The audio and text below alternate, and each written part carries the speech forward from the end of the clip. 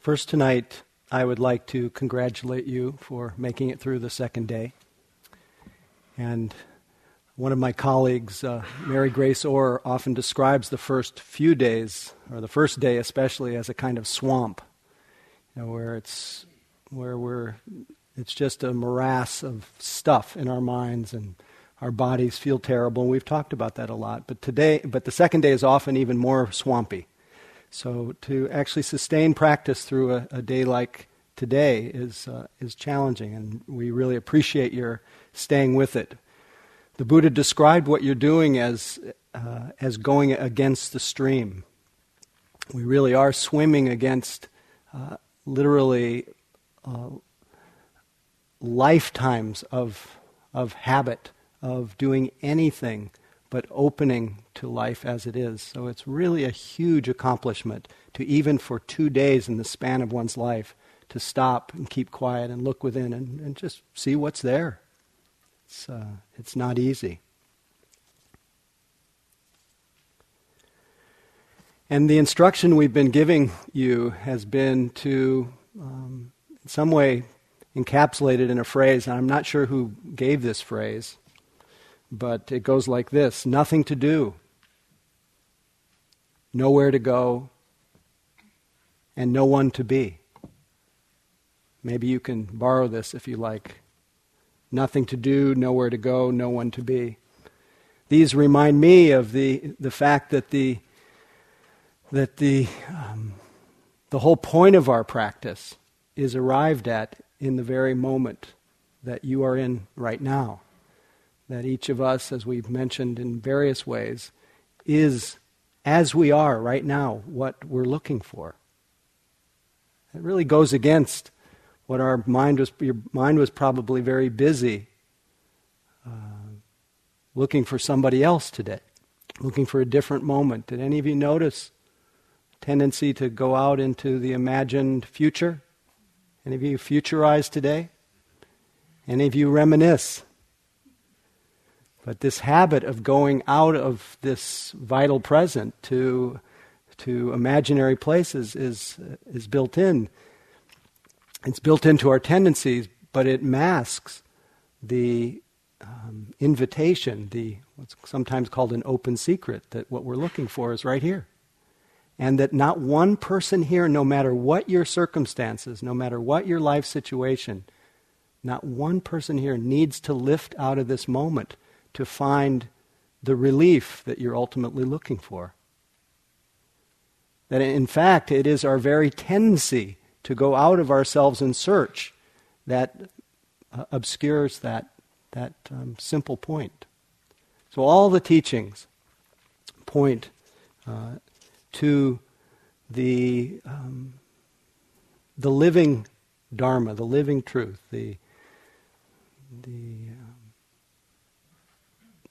when I say this, I just see all of you and I think of the divinity. Not just the divinity that is in you, but the divinity that is you. The perfect, unique manifestation of life that each of us is. The mystery that if we could just open to and sense, it might loosen some of that tendency to look elsewhere for that sense of wonder, sense of mystery. I love to travel, but I can't, I've traveled really a lot in my life, but there's been no more interesting journey than within the nature of my own mind.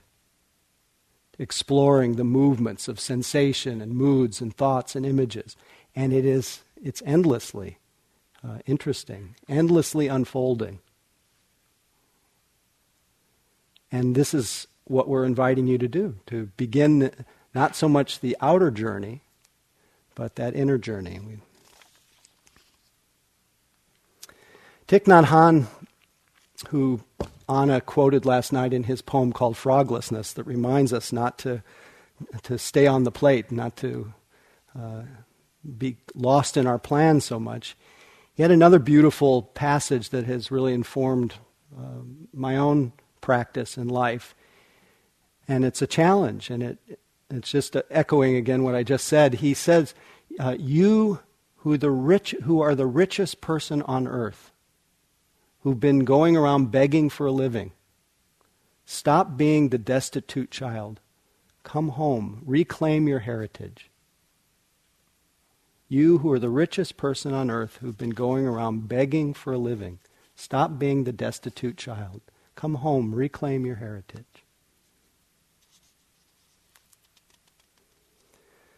So the Buddha realized, and why we're here very dependent on a realization that occurred in the heart and mind of the Buddha, and he was sitting under his Bodhi tree, and you're sitting under your Bodhi tree, but he was there based on the conditions of his life. They came together in such a way that he had certain realizations. And he realized that this rich heritage is found when we when we have vision and knowledge of things just the way they are. The Pali expression is yata bhuta, things as they are, things as they have come to be. The way it is, the Dharma, the truth, that it is through this insight knowledge, seeing how our life actually is, that this is what frees our heart, allows us to have what the Buddha called the sure heart's release. Not because we created a new reality, but we unpeeled, we uncovered what's always and already here. And it is through clear seeing that our hearts are released from clinging. Clinging is born of holding on, confusion. It's born of ignorance. It's born of not seeing clearly. When we really see clearly how things are, clinging and confusion, clinging doesn't make any sense. For example, I was thinking about this today. It's so simple, but it's so obvious, but it's so easily overlooked. When you realize that you're holding your breath, how many of you have realized you were holding your breath before, that you weren't really breathing? Now, when you realized that you were holding your breath, did you keep holding your breath? Our natural intelligence, when we see that we're holding our breath, the natural response of our body is to take a big breath. Every time one of the things that we will offer to have you do as we go along in the practice is to begin to notice, and we've been alluding to it, but notice how it is you're relating to what it is that's going on. You can notice whether you're straining to make something happen, whether you're resisting or pushing things away, or whether you're building a story about whatever it is that's going on. You're becoming very identified with your experience. Now, when this goes unnoticed, our bodies get tight, our minds get tight, we start getting really uncomfortable. But once you notice that you're straining in some form, do you keep straining? No. Every time I notice that I'm straining, the moment that insight knowledge arises, that the moment that I recognize that, natural intelligence kicks in and says, straining doesn't help. And we relax. So this may sound quite simplistic, but our practice comes down to seeing things clearly. Again, we're not here to create some new reality. We're here to be able to see things clearly. The idea is that if you see things the way they are, you will be less in contention with them. You'll fight with reality a lot less. Holding on when you see that it causes suffering doesn't make any sense. So ignorance, confusion, the Buddha called ignorance avidya. You can maybe look up this word sometime if it's interesting to you. But ignorance is what drives us to be reactive, to be fighting with ourselves and fighting with our reality, fighting with our moment-to-moment experience. It's not really seeing it clearly. But the Buddha had a much bigger picture of what we are not seeing clearly, and that's what I want to speak about mostly tonight. What we fail to see, which is amazing, But it was true of him up until age 29. What we fail to see is that our life, any life, if you are born, the definition of birth is the leading cause of experiences of disharmony, of friction, of uneasiness, of uncomfortableness, of queasiness, of unsatisfactoriness. No one is immune from these experiences. Does that seem to resonate at all? Of course, when we're awake to these experiences, these same experiences, these uncomfortable experiences, don't cause so much mental suffering. We don't get into a fight with them. But when they go unnoticed, our mind goes into an array of reactions to these facts, to the inevitable discomfort that we feel. If you're born, you feel it. Did you think you were the only one? That's the tendency, another tendency of mind. Another form of delusion is somehow we think we're the only one that's uncomfortable, that's queasy, that feels anxious or restless or has having a hard time bearing what's going on. How many of you had a hard time bearing what was going on today? Just a few. Many people not so. Well, I appreciate those who raise their hands.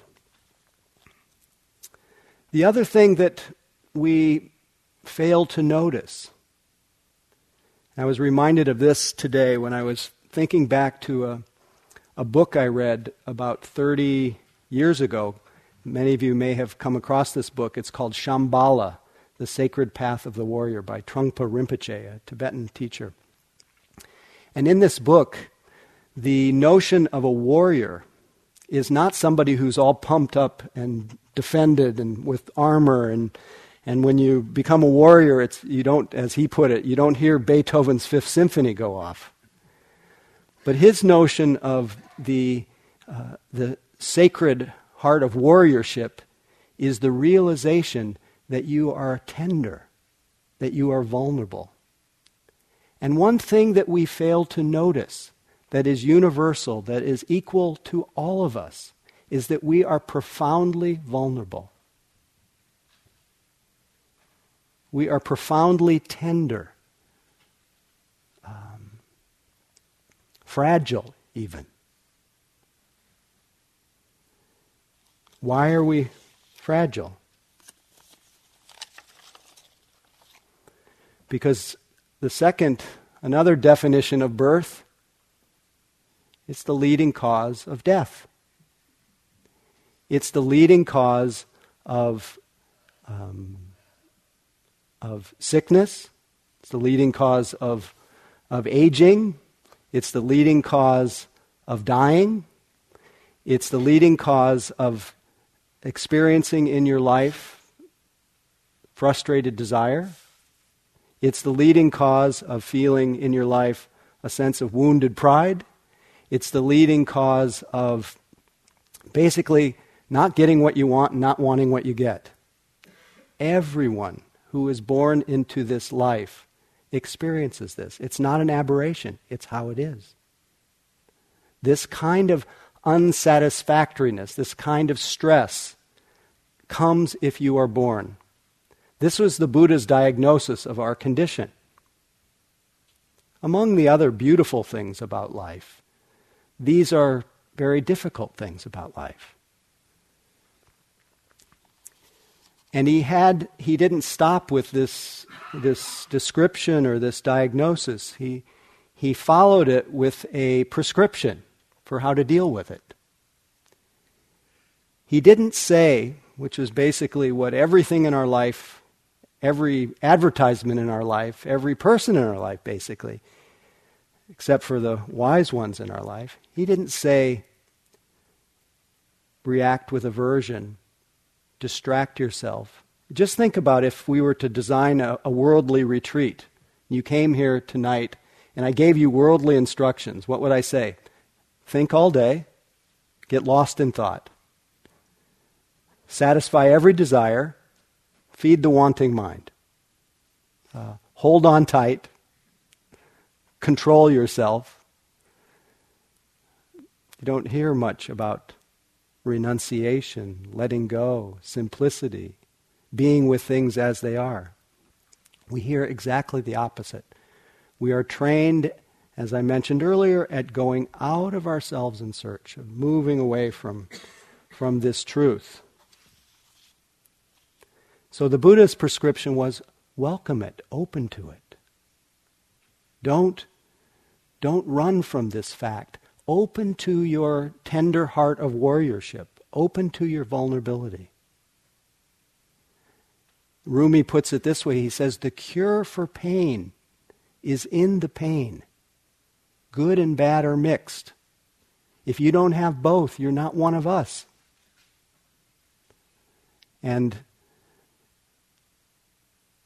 Hafiz, the poet Hafiz, puts it this way. Don't surrender your loneliness so quickly. Let it cut more deep. Let it ferment and season you as few human or even divine ingredients can.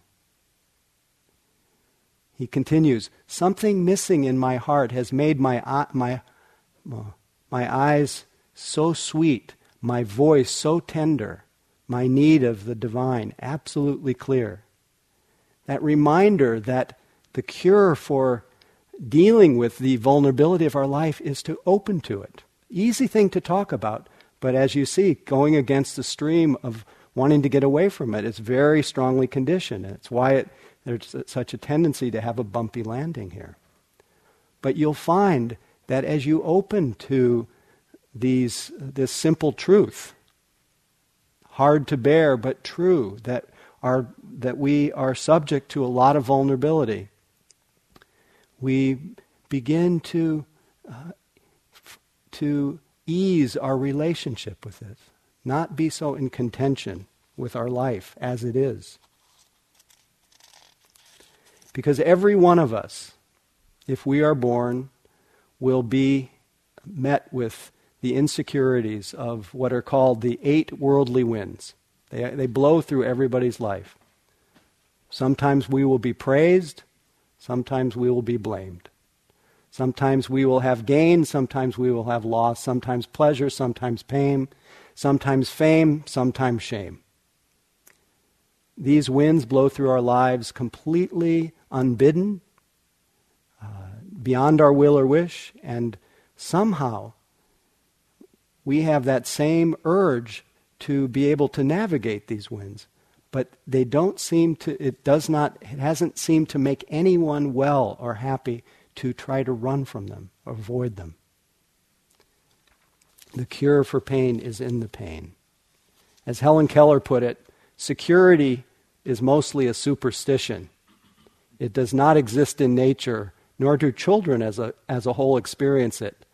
Avoiding danger is no safer in the long run than outright exposure. Life is either a daring adventure or nothing.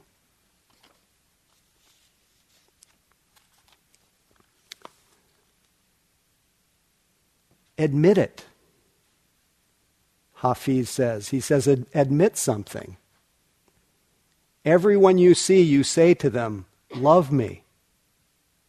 Of course, you do not say this out loud. Otherwise, someone would call the cops. Still, though, think about this. The great pull in us to connect. Why not become the one who lives with the full moon in each eye? That is always saying, with that sweet moon language, what every other eye in this world is dying to hear.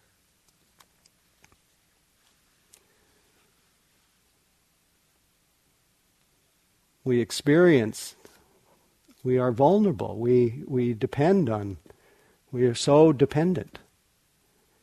And if we open to this, the beauty of opening to our vulnerability and expanding our consciousness or awareness to include it, is it becomes absorbed into this great sense of presence, this great fullness. I forgot the person in the hall this morning who talked about when they let themselves experience the rattling, the discharge of not exercising. The word that they used when they said they just stayed with it a while, let themselves feel it, it became a cause of a kind of healing. There's a deep rest that came from stopping the war, stopping the running. I'm not saying you shouldn't run, but often this is just symbolic for the tendency to continually, as Rumi put it, run from silence. He says, die. Die right now. Your old life was an endless running from silence. Run out the side. Die and be quiet. Quietness is the surest sign that you've died, he said. This is what we're doing here.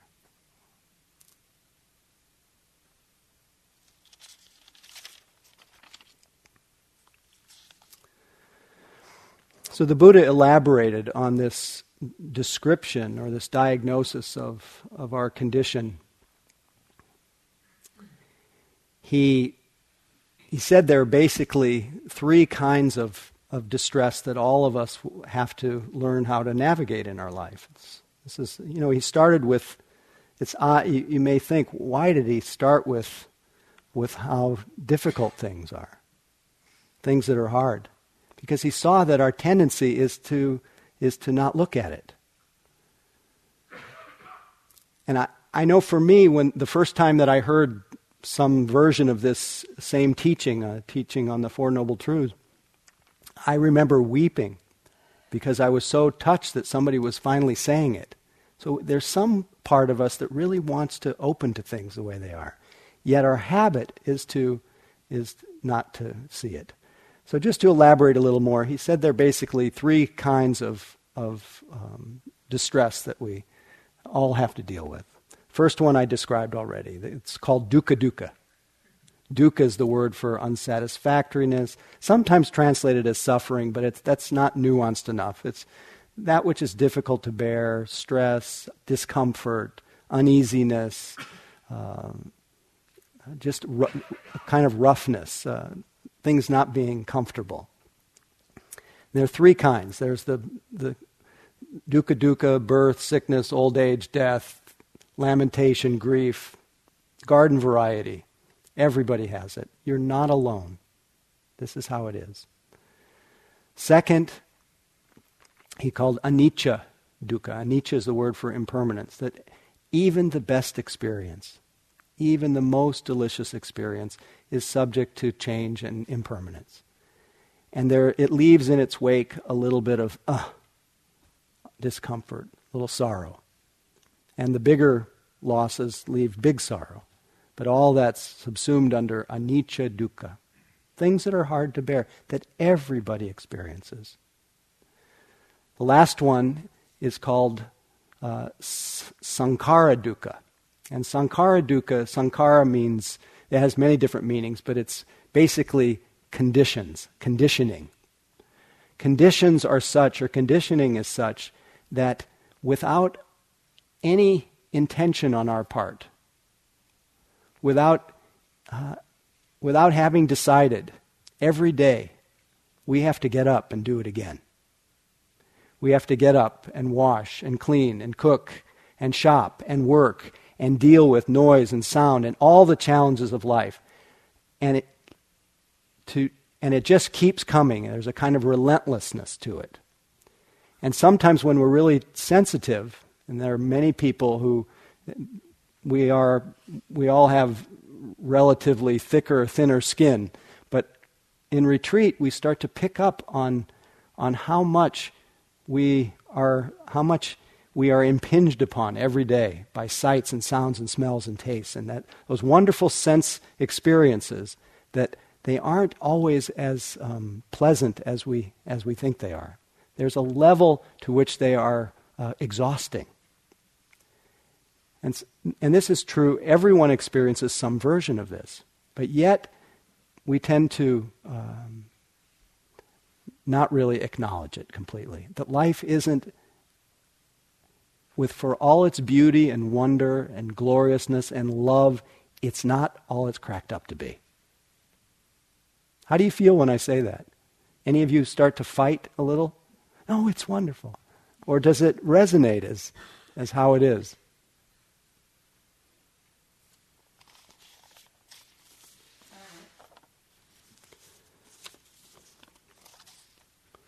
Again, the Buddha said, get real.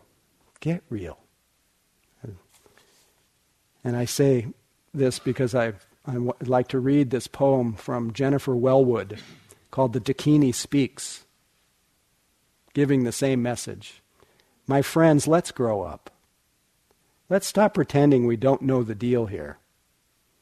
Or if we truly haven't noticed, let's wake up and notice. Look, everything that can be lost will be lost. It's simple. How could we have missed it for so long? Let's grieve our losses fully like human right beings. But please, let's not be so shocked by them. Let's not act so betrayed as though life had broken her secret promise to us. Impermanence is life's only promise to us, and she keeps it with ruthless impeccability. To a child she seems cruel, but she is only wild, and her compassion exquisitely precise. Brilliantly penetrating, luminous with truth, she strips away the unreal to show us the real. This is the true ride. Let's give ourselves to it. Let's stop making deals for a safe passage. There isn't one anyway, and the cost is too high. We're not children anymore. The true human adult gives everything for what cannot be lost. Let's dance the wild dance of no hope. Love that.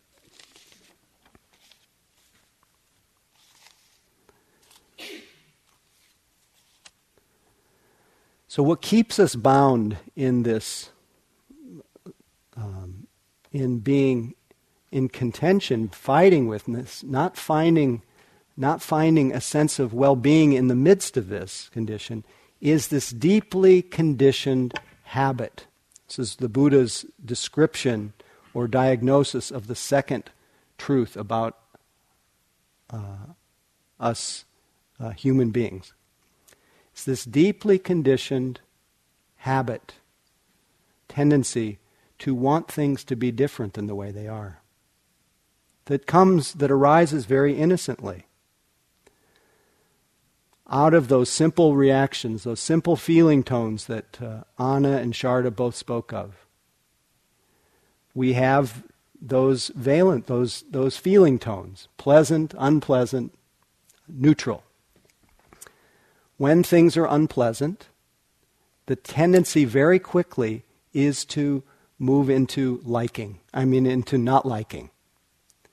If that not liking goes unnoticed, that not liking hardens into aversion, it can harden into to anger, rage, fear. And this is simply the elaborated version of a simple mental reaction of not liking. So it happens very quickly. But what it's done in these reactions that are based on not actually seeing the nature of our experience is we've moved so far from being open to life as it is and incarnated or gotten lost in our imagination of how we would like it to be.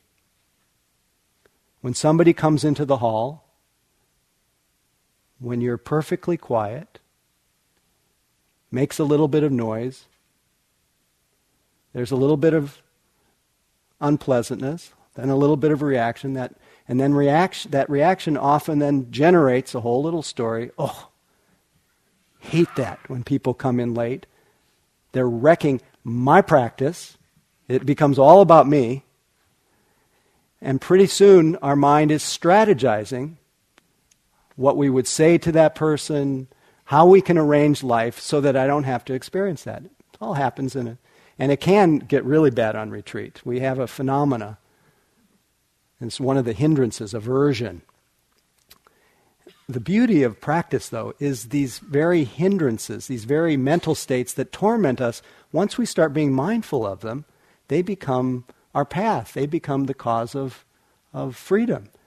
So we actually pay attention to the state of aversion, and it strengthens our mindfulness. We feel the pain of aversion and not liking, and it actually tenderizes our hearts when we realize how painful it is. So that's the unique thing about humans, is our difficulties can become the cause of our wisdom and freedom and our compassion. But nevertheless, that response of aversion can easily, especially when there's not a lot of distraction going on a retreat, it can really take off. And there's a phenomena called the VV. Have you ever heard this before? VV. It's Vipassana vendetta. Where somebody does in the lunch line, or the way they walk, the way they talk, whatever it is, triggers some kind of little mild dislike. Again, there was just, when we get right down to those 6 experiences that Sharda was talking about, the totality of our life, seeing, hearing, smelling, tasting, touching, thinking, there was just a moment of one of the sense experiences that arose associated with unpleasantness. That's really what happened. But very quickly, our mind innocently goes into this big reaction. And in the case of the VV, it becomes so strong that person becomes the reason for all of your suffering. And it can really proliferate into a huge rage attack in our mind. And the same is true for one of the other common hindrances, when something is pleasant.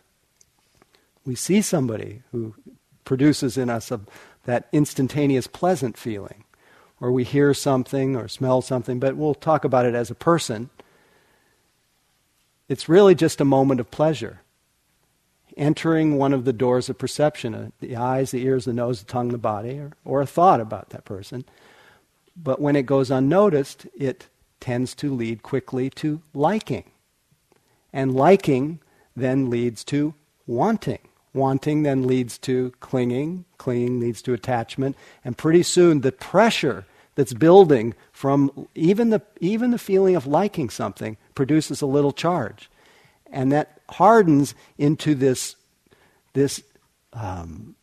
wild little thing called a VR, in the case of a person, called Vipassana romance, where that person becomes the secret to all of your happiness, the answer to all your prayers, and the mind within 5 seconds mates, dates, marries, travels, procreates, divorces. No.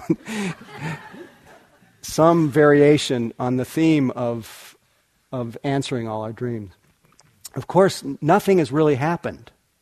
This all happens in our mind. But it leaves us, when we are in a state of craving, or a state of craving in the form of aversion, it leaves us in a state of bondage, a state of suspended happiness. Under a trance that says, and you probably felt this today, even at the end of some of the sittings when you were waiting for the bell to ring, that bell became the secret to happiness.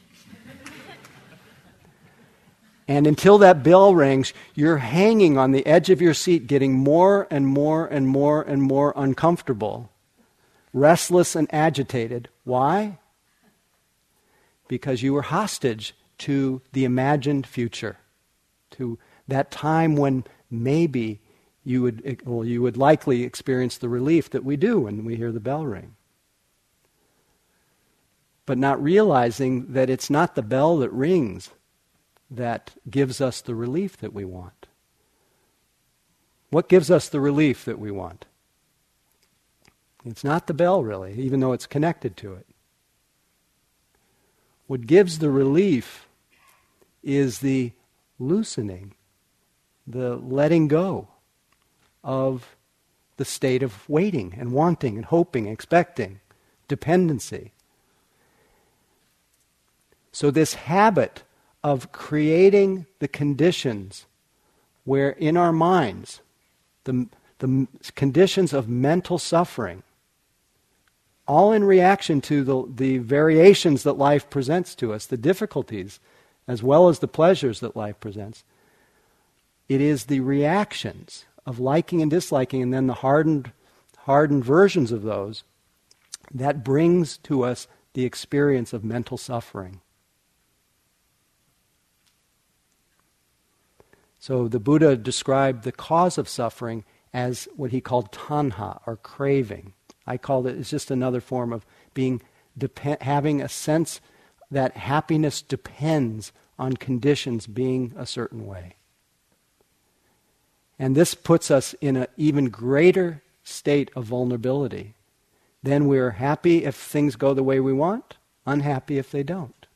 This kind of happiness the Buddha called the happiness of slavery, the happiness of bondage. And invites us in our practice to consider the possibility of a different kind of well-being, a different kind of happiness. And I say happiness and well-being because you may, when you hear these teachings on distress, you may think, oh, this teaching's all about distress. But the Buddha was actually called Sukhiya, the happy one. And it's really all about, everything you're doing here is about happiness. It's about that universal desire to be happy and to be free of suffering. No one can be free of the basic distress of living, but the suffering, the mental suffering, the reactivity in our mind is completely optional and really depends on our clarity, depends on our wisdom, depends on clear perception of things the way they are. And this is what we're trying to do. We're trying to open to things the way they are. So the Buddha's prescription for dealing with all the many kinds of vulnerability that we experience in our life was to open to it. The prescription for how to deal with the cause of suffering, clinging, craving, having a mind that is hostage to the future, which never arrives anyway because it's just an idea. There really isn't one. But the prescription for dealing with that tendency to crave for what's next, to be obsessed with things needing to be different, is to let go, is to abandon that cause, is to release that tight fist of grasping. Hold your fists really tight for a moment, if you don't mind. And then let them go. The invitation of practice is to see how painful it is to hold on. Hate to say it. Because if we really see that pain, it's no different than holding our breath. When we notice we're holding our breath, we take in a breath. There's a story that I will butcher if I try to tell it in the right way, but I'll give you the gist of it. But there's a story that comes out of India about the metaphor that's often used as for how our minds work is the monkey traps that they have in India. And it's kind of it's a painful thing to even, the image of it. But they create these traps where the monkey can put his or her hand into the trap to grab some food. But the monkey will grab the food, but if the monkey holds on to the food and tries to get their hand out, they can't get their hand out. And if they hold too tightly to the food, they perish because they're apprehended and they perish. But if that monkey could open its hand, it would just slide out and it would be free. So that that freedom is right there, but the monkey holds on because out of ignorance, out of confusion. And we are very much the same way. We just want things to be different. Woody Allen put it this way: I don't mind dying. I just don't want to be there when it happens. And another poet or writer told this little story just to somehow not have to deal with with life in a way. It's called reverse living. Maybe you've heard this before. Life is tough. It takes up a lot of your time, all your weekends. And what do you get at the end of it? Death, a great reward. I think that the life cycle's all backwards. You should die first. Get it out of the way. Then live 20 years in an old age home. You get kicked out when you're too young. You get a gold watch, you go to work. You work 40 years until you're young enough to enjoy your retirement. You go to college. You party until you're ready for high school. You become a little kid. You play. You have no responsibilities. You become a little boy or girl. You go back into the womb. You spend your last 9 months floating, and you finish off as a gleam in someone's eye.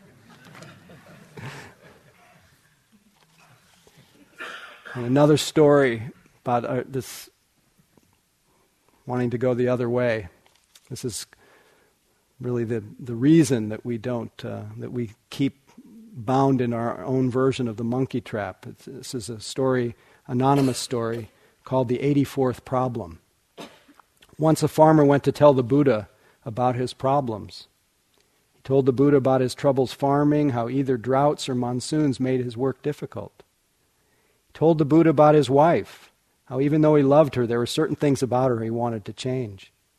Likewise with his children. Yes, he loved them, but they weren't turning out quite the way he wanted. When he was finished, he asked the Buddha how he could help him with his troubles. The Buddha said, "I'm sorry, I can't help you." "What do you mean?" railed the farmer. "You're supposed to be a great teacher." The Buddha replied, "Sir, it's like this. All human beings have 83 problems. It's a fact of life. Sure, a few problems may go away now and then, but soon enough others will arise. So we'll always have 83 problems." The farmer responded indignantly, "Then what's the good of all your teaching?" The Buddha replied, "My teaching can't help with the 83 problems, but perhaps it can help with the 84th problem." "What's that?" asked the farmer. "The 84th problem is that we don't think we should have any problems." So,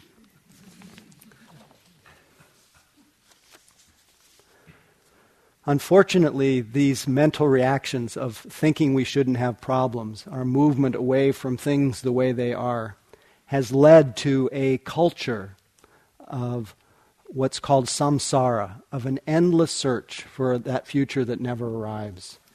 A culture that ends up being represented by characters that I have in this advertisement. A fellow named Spence, who, as it says in the advertisement, put a new twist on an old philosophy, where he says to be one with everything, you have to have one of everything.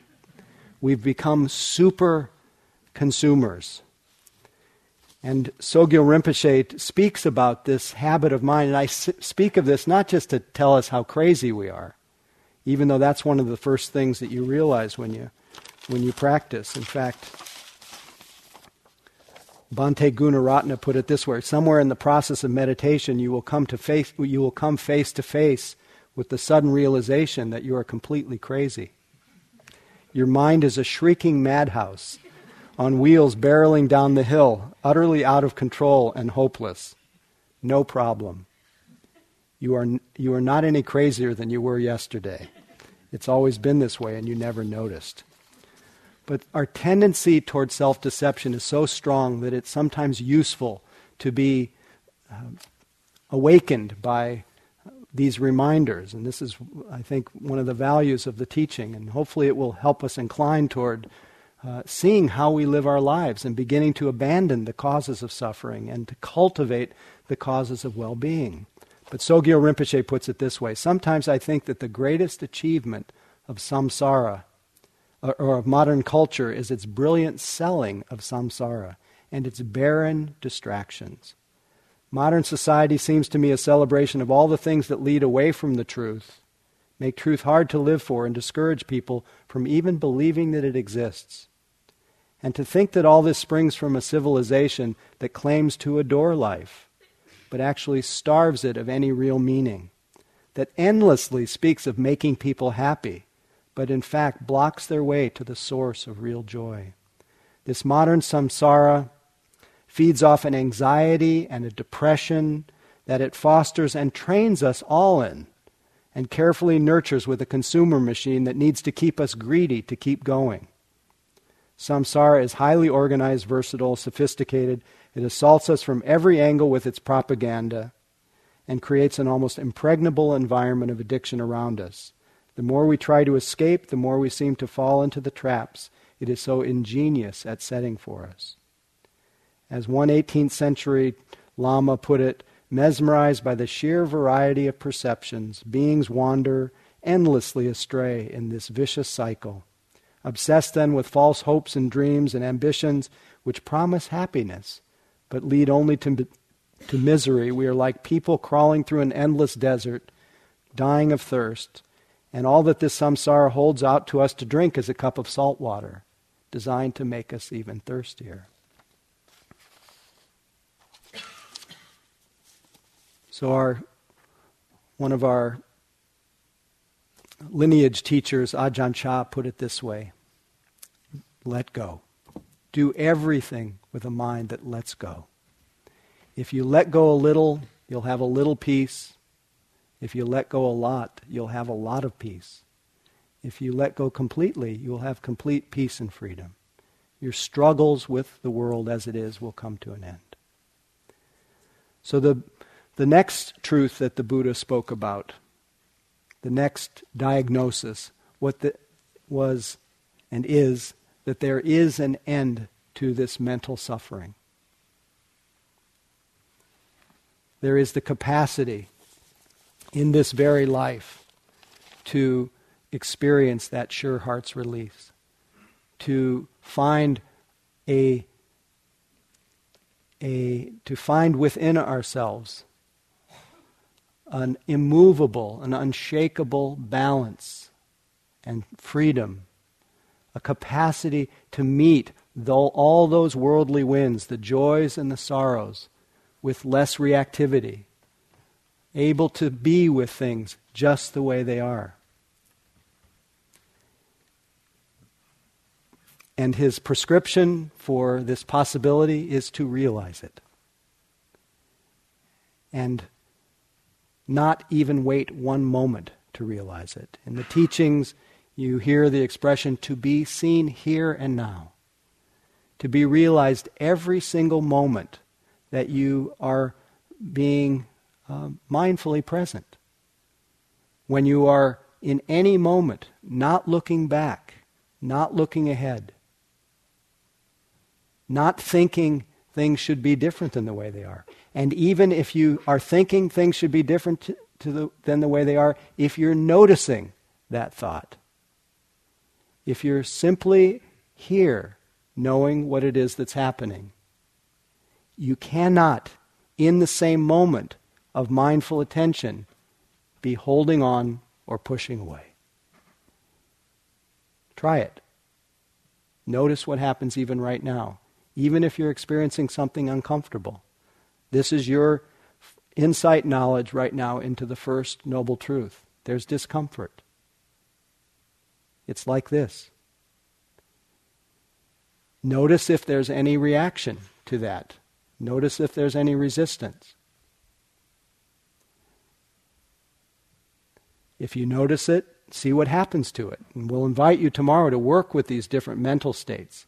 The mental states of the wanting mind, the aversive mind, not just in relationship to the vipassana, romance, or vendetta. It could be in anything. It could be the bell, it could be the lunch, it could be the dharma talk. Whatever it is that you're railing against or waiting for or grasping, we invite you to feel that, but right now.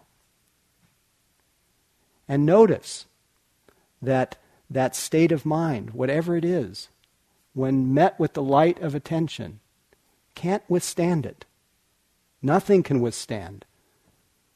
No experience will remain static in the face of mindful attention. But don't believe me. And if you experience the loosening of that resistance or reaction to whatever is going on here, even You may be even reacting to what I'm saying. If you've experienced that, release it. This is your own version of abandoning the cause of suffering, and you may even realize a sense of relief right here on the spot. And finally, the Buddha didn't stop with that there is this potential for freedom and the prescription to realize it. He also said there is a path. There is a path that we create and cultivate in our life to realize and reinforce this cessation, this falling away of the reactivity in our mind, the end of suffering. And the center of that path, called the Noble Eightfold Path, is mindful attention, is loving kindness, is cultivating a kind attention, developing wise effort, cultivating things that are wholesome in our minds like love, generosity, patience, cultivating what is wholesome, letting go of the things and the habits that are not so helpful. Training our attention again and again to stay where we are. And cultivate as much as we can the capacity to simply be mindful. Cultivate wise understanding that we are not so separate from one another. And let that inform your intention to grow in wisdom and non-harming, and renunciation and simplicity. And then let your actions that spring from those intentions lead to not causing harm with your speech, not causing harm with your sexuality, not causing harm with intoxicants, not hurting yourself or anyone else. If you follow this training of mindfulness, concentration, love, developing the three parts of practice, the ethical foundation, the training of our mind, and wise understanding, you will progressively, it's not by accident, you will progressively realize more and more the happiness of a Buddha. That sure heart's relief, that heart that can meet the joys and the sorrows with equanimity and balance.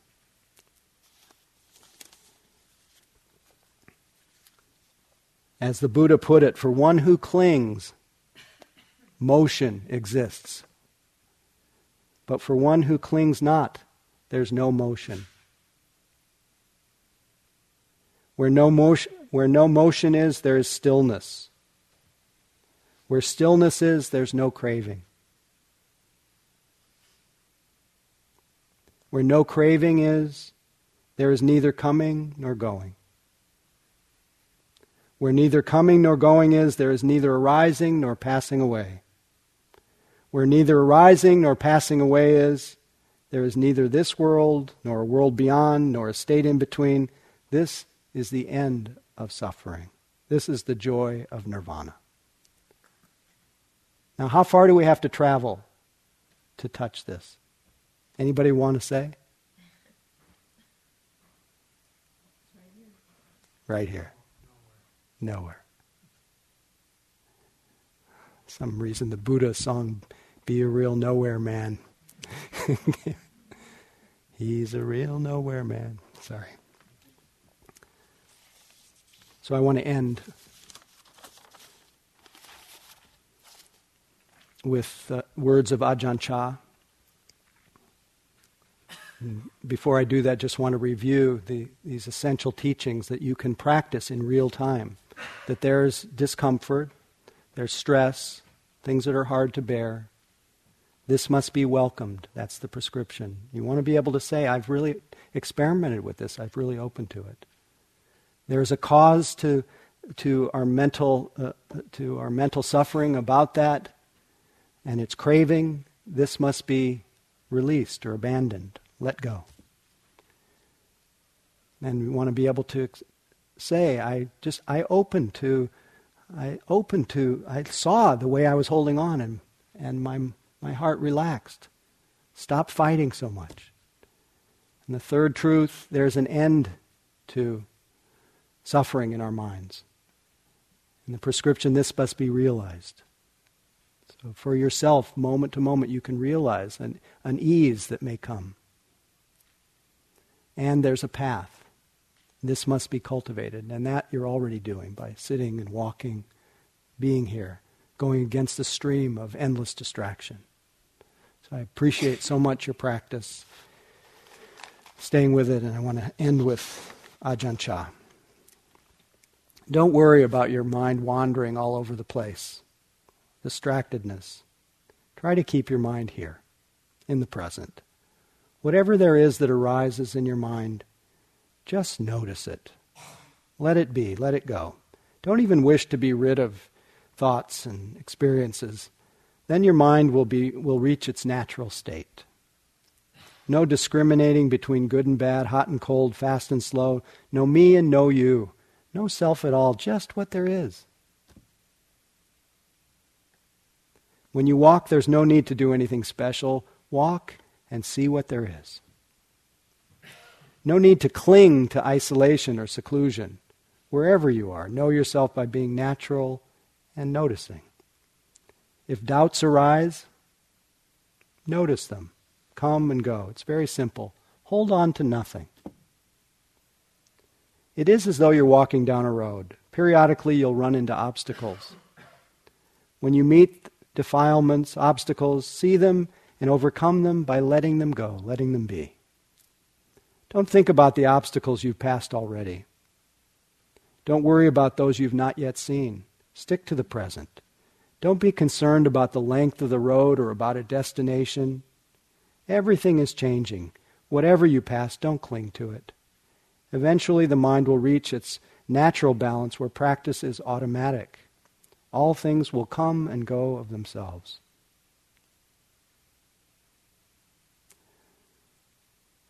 This is meant for daily life, but I'll read it anyway. Sitting for hours on end is not necessary. Some people think the longer you can sit, the wiser you must be.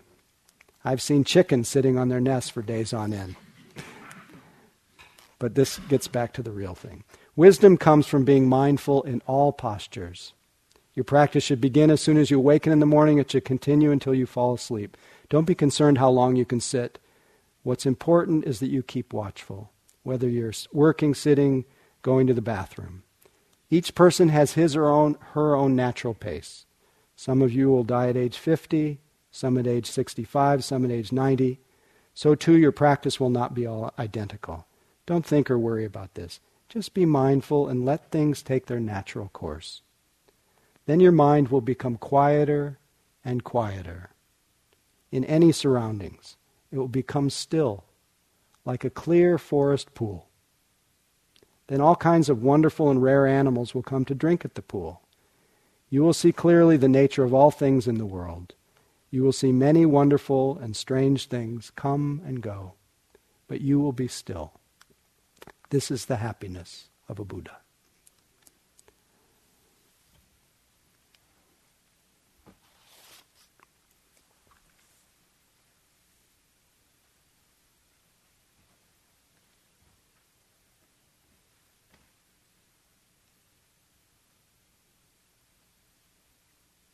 May all beings realize the end of suffering. May all beings be filled with tenderness and mercy.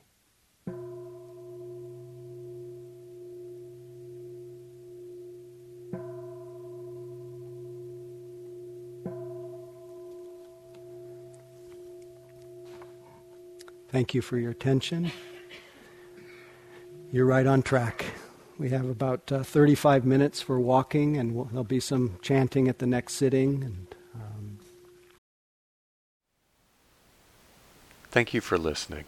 To learn how you can support the teachers and Dharma Seed, please visit dharmaseed.org/donate.